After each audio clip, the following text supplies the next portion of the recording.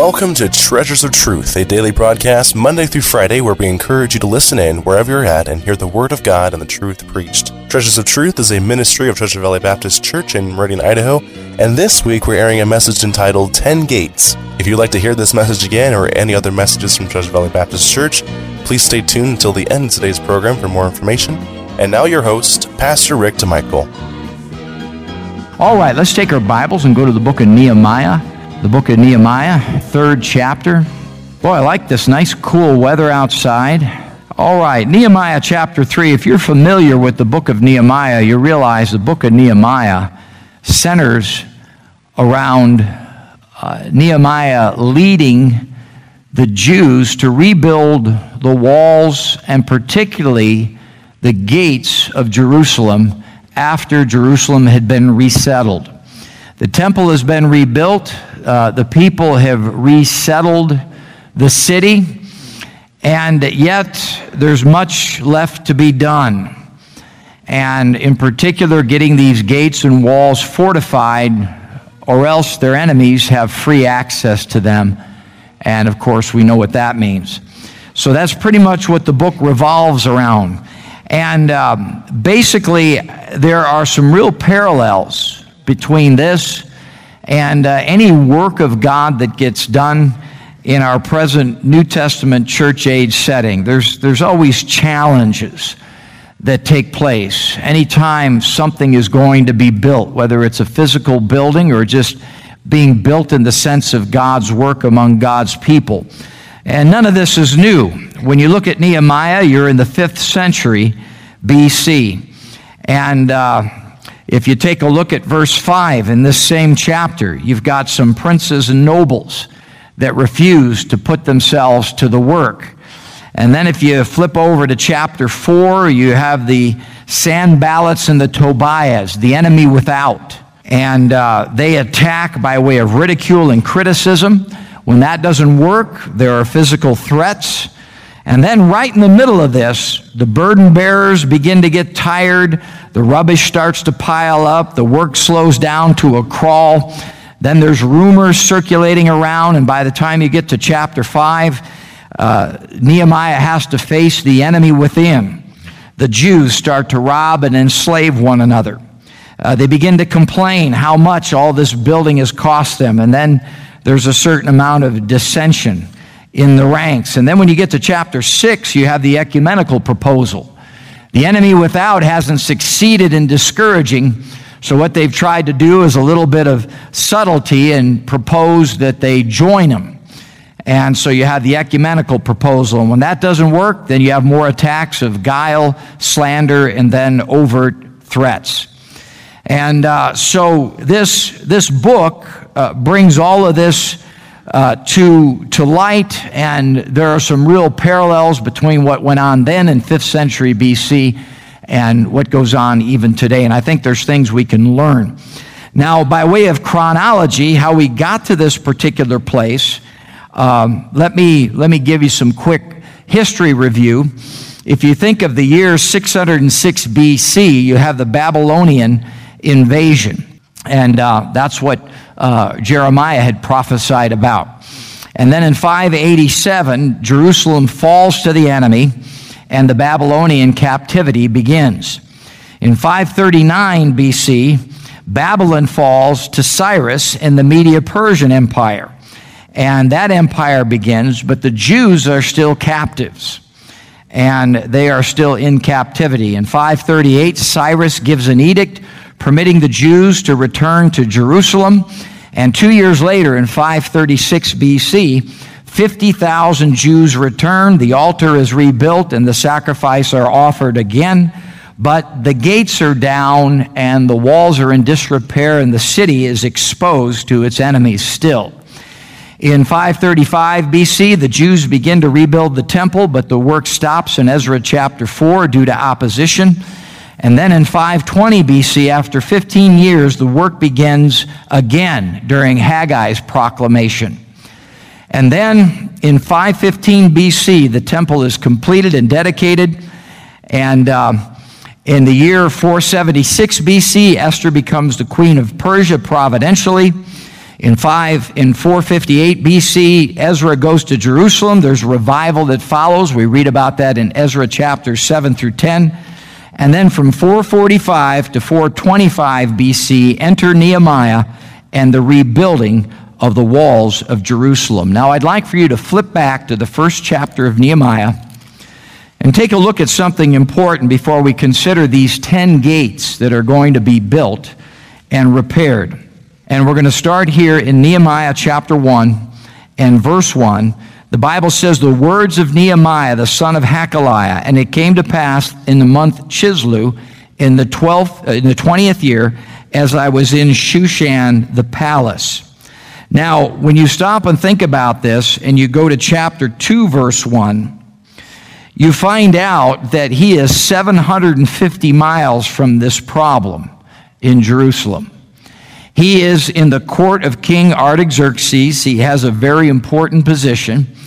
And in reality, Nehemiah could have said, this is not my problem. Sure, I'm a Jew, and I love Jerusalem, I love Israel, but you know what? My ticket is written, and this really isn't my problem. But he doesn't take that position. God lays the burden upon his heart to use the influence he has to help to rebuild the walls and to fortify Jerusalem. Notice in chapter 2 that Nehemiah is going to count the cost. If you take a look at chapter 2 and look at verses 11 through 15, he's counting the cost. He's surveying the situation. And in so doing, God is cultivating a burden within his heart of what's going on here and what needs to be done.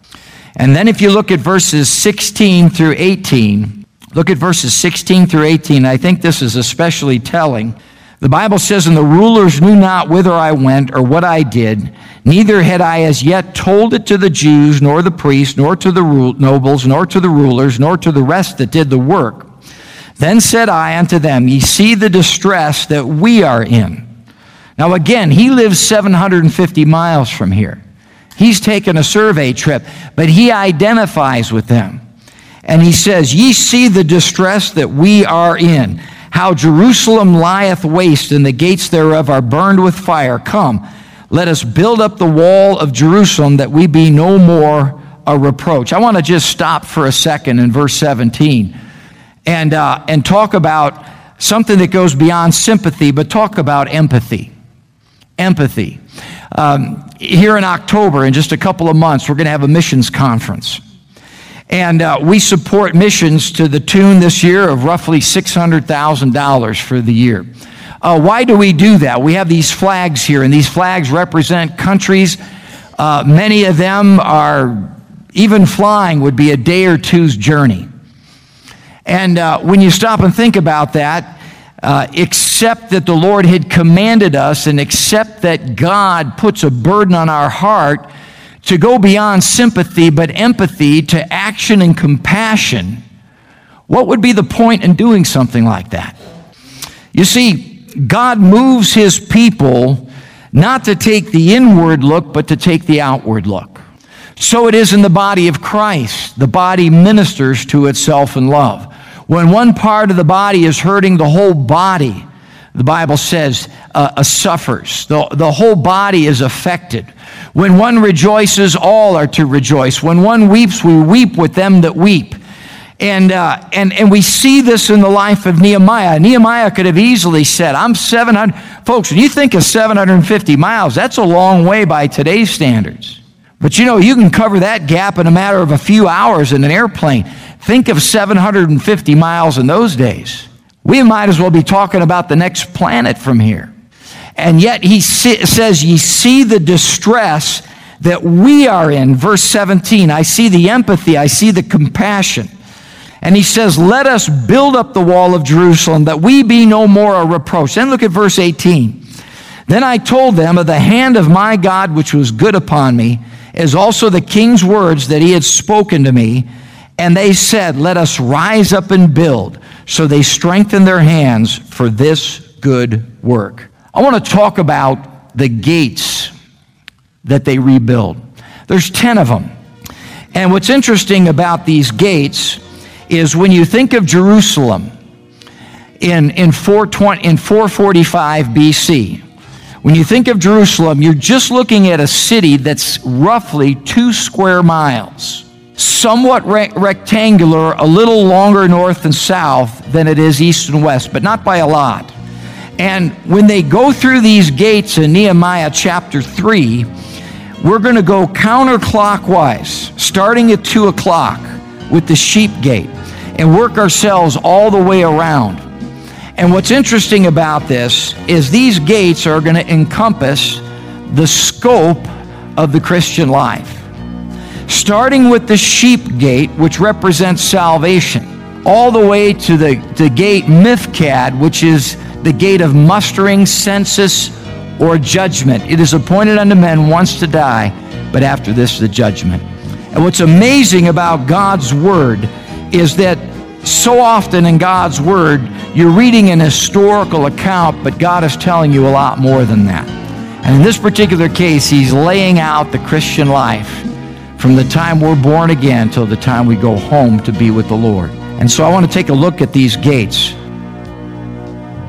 We want to thank you for joining us today for Treasures of Truth, and it is our hope and prayer that today's program was truly a blessing to you. You've been listening to a message entitled 10 Gates by Pastor Rick DeMichael. As we heard in today's message, God moves His people not to take the inward look, but to take the outward look. The body of Christ ministers to itself and rejoices together when one is saved and becomes part of the body of Christ. If you are listening here today and you are not saved or unsure about your salvation, and you want to be with Christ in heaven one day and experience the magnificence of God Himself, then we encourage you to contact the offices of Treasure Valley Baptist Church at 208-888-4545. That's 208-888-4545. As mentioned at the beginning of this broadcast, if you would like to hear this or any other message from Treasure Valley Baptist Church, please feel free to visit our website at tvbc.org for more information. We also invite you to join our live streams on Facebook and YouTube for weekly encouraging messages. And if you just so happen to be in the area, we have a bookstore that is open to the public on Tuesdays from 10:30 to 4:30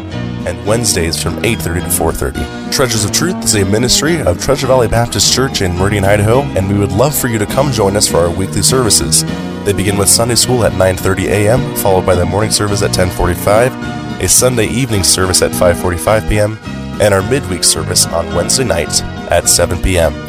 Our services have nurseries available for young children, as well as interactive and exciting programs for all ages, including junior high, high school, and even college age groups. Thank you for listening to Treasures of Truth, a ministry of Treasure Valley Baptist Church in Meridian, Idaho, and may God bless you in the coming weeks and days ahead.